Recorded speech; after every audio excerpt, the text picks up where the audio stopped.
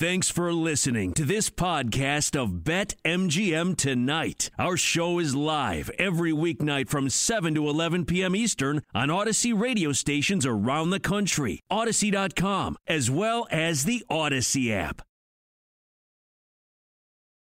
Let's bring in Patrick Everson from Covers. Joined us last week. We talked Open, talked a little Major League Baseball, and maybe some NBA Finals here with Patrick. Pat, first things first, how did you do this weekend golf? How did you do? One of our guys on the show hit the 40-1 on Colin. He had the outright. I was all over Brooks. Didn't end the way I wanted it to. Well, it worked out well for me, but I didn't jump on as early as I should have on Colin. I hit it, but I hit him early enough. I got him Thursday night at 16-1. I had a handful of others, including, as we discussed last week, I take Ricky Fowler all the time. Yeah. Had a couple of other players mixed in. Obviously didn't get there with any of them, not even really close. The closest was Koepka. And but because of jumping on Colin Morikawa late, did well. Did well to the result. I'm very happy. I'll be free riding on golf for a few weeks. Nice, man. And so I was actually going to jump on Colin, and instead I went on Webb Simpson on Friday night. So bad decision by myself. But hey, we live, we learn. What are you looking at as far as Major League Baseball the second half of the season? You know, there's a couple still division betting, over at BetMGM that's maybe playable. The Red Sox obviously favored to win the East, but only minus 120. The Rays plus 140. Blue Jays look pretty good. They are plus 900.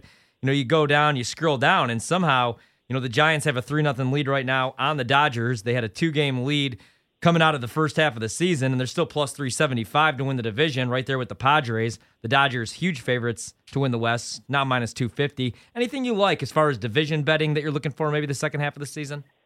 Well, I might take a look at the Giants. Yeah. I feel like if they were going to be a fluke, to get plus 375 at this point, I mean, look, it's mid-July. It's, closing in on late July.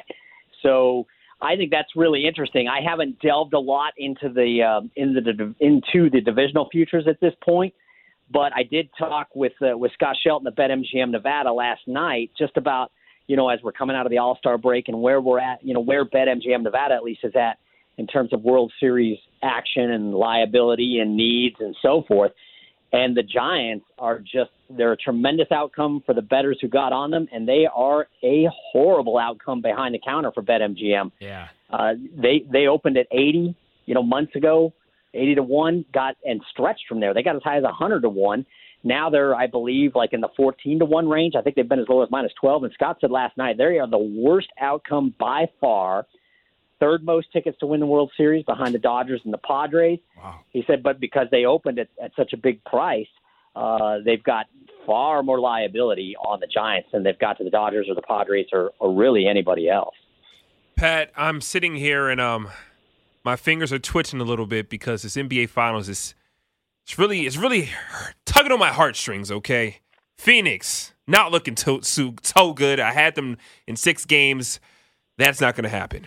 Okay, they're 5-point dogs right now, plus 170 on the money line. Is there any hope for my Phoenix Suns tomorrow against the Milwaukee Bucks? And how are you betting it? Well, first off, I don't know that I am, Quentin.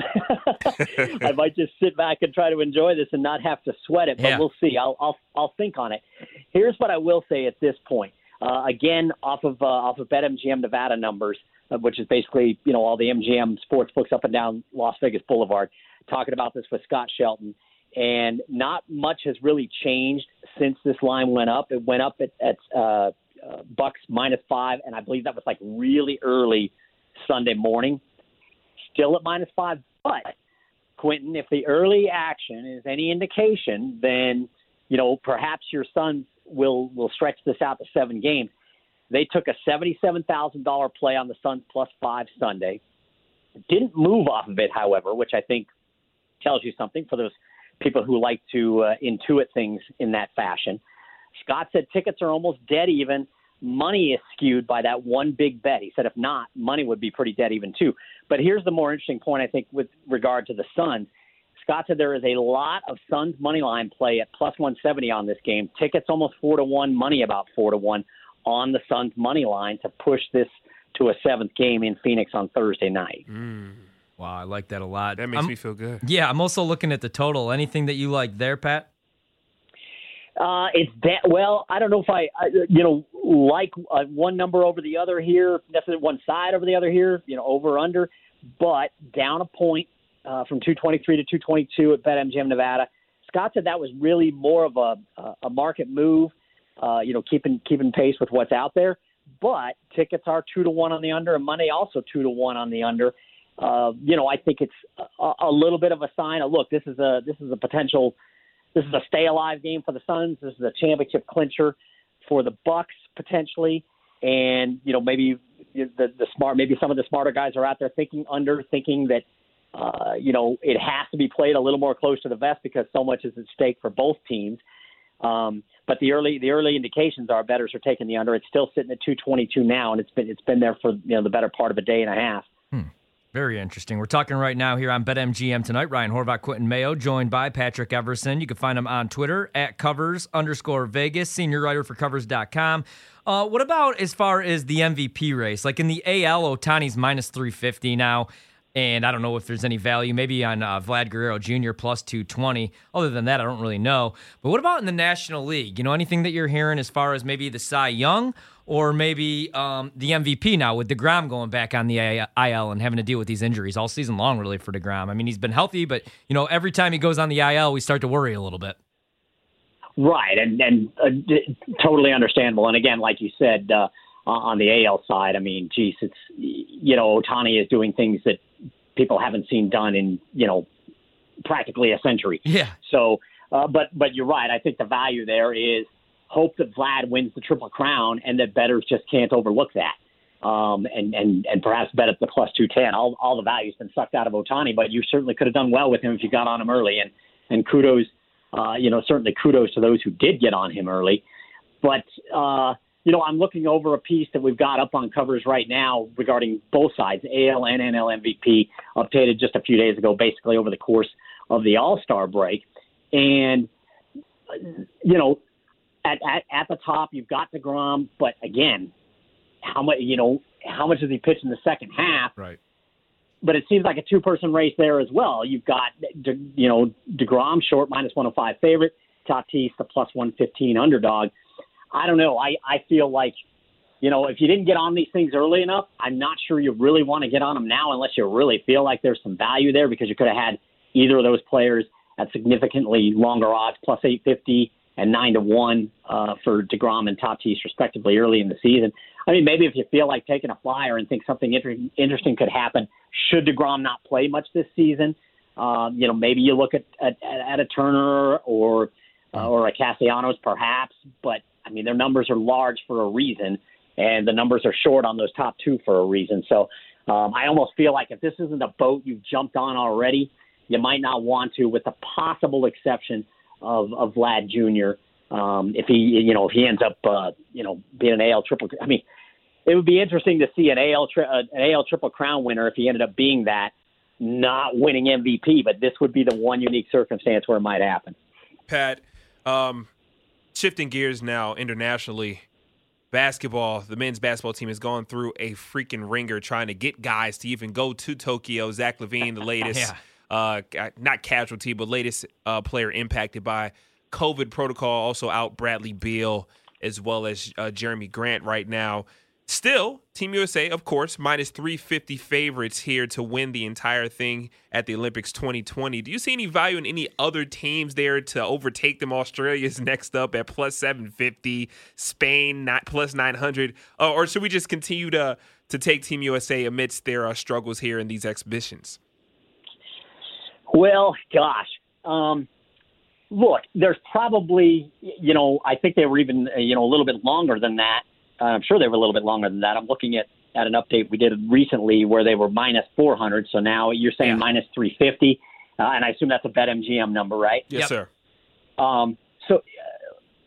Honestly, if that number were to get a little bit shorter, then it's a lot to lay. Yeah. But it might be worth it if you really feel like this is just kind of a, hey, we're trying to get through some growing pains here under a difficult circumstance where we're still trying to get through the NBA season and normally the NBA season is done well before the Olympics would have started. And look, we're in the third week of July, and we're still playing games, and we might be playing, well through, up through Thursday if we need a game 7. Maybe you see if it gets down to minus 300 or something, if bettors are turned off enough. But I'd probably try to have some more fun with it and look at an Australia or a Spain and just hope for something fluky to happen. It's happened before, and it's happened recently before. And the U.S., while certainly sending over a very capable unit, there's no doubt that whoever the 12 to 14 player roster, whatever it is, there's no doubt that those are going to be, 12, a dozen to 14 of the best players that are walking around Tokyo. But they're not going to be the 12 to 14 best players that America could have sent. And, only a few of them might actually have made that team if it was every top player that the U.S. could have represented. So I think it might be worth it to take a little flyer on Australia or Spain or maybe even Slovenia and just see what happens. You only need, one upset once you get to the medal round and everything gets turned on its ear. So I'd be more apt to do that. I'll be rooting for the USA. Trust me. I'm all about the U.S. in the Olympics. But if I'm going to bet it, I think I'm going to, look at those second, third, fourth teams and take a flyer there and see what happens. Yeah, I'm not laying minus 350. We're both on the I same mean, right. Really quick, Pat. I know we're like 50-something days only from the NFL season, and I'm really excited. Hopefully, it looks a little bit more normal this year. Although I still enjoyed it last year because I had an Aaron Rodgers MVP ticket. What are your thoughts on the $4,000 bet for the Eagles to win the Super Bowl? Because I mean, I get the value, but my God, the Eagles may be a disaster this year, Jalen Hurts. I'm looking at the highest ticket percentage. It's obviously the Tampa Bay Buccaneers, and I think the Buccaneers are going to be even better, as scary as that sounds. What are your thoughts just on some notable bets right now so far over at BetMGM? Right. Well, first, I saw that on the Eagles. And look, these things kind of come in every year. People take a flyer on a team that's, relatively far down the odds board, and it's an eye-popping thing, and it makes for it's great, great chatter at the coffee pot and in the break room and what have you. But I don't think anybody's realistically expecting that to happen. But you never know. Somebody who probably isn't expected to jump up is going to jump up. Yeah. But to your point on Tampa Bay, that is a big issue for BetMGM Nevada. That is their number one by a mile in money and liability. Scott Shelton told me this just last week, by a mile in money and liability. But another team that is definitely generating some interest, and this one makes sense as well because it seems like they're a team on the rise, and that's the Cleveland Browns.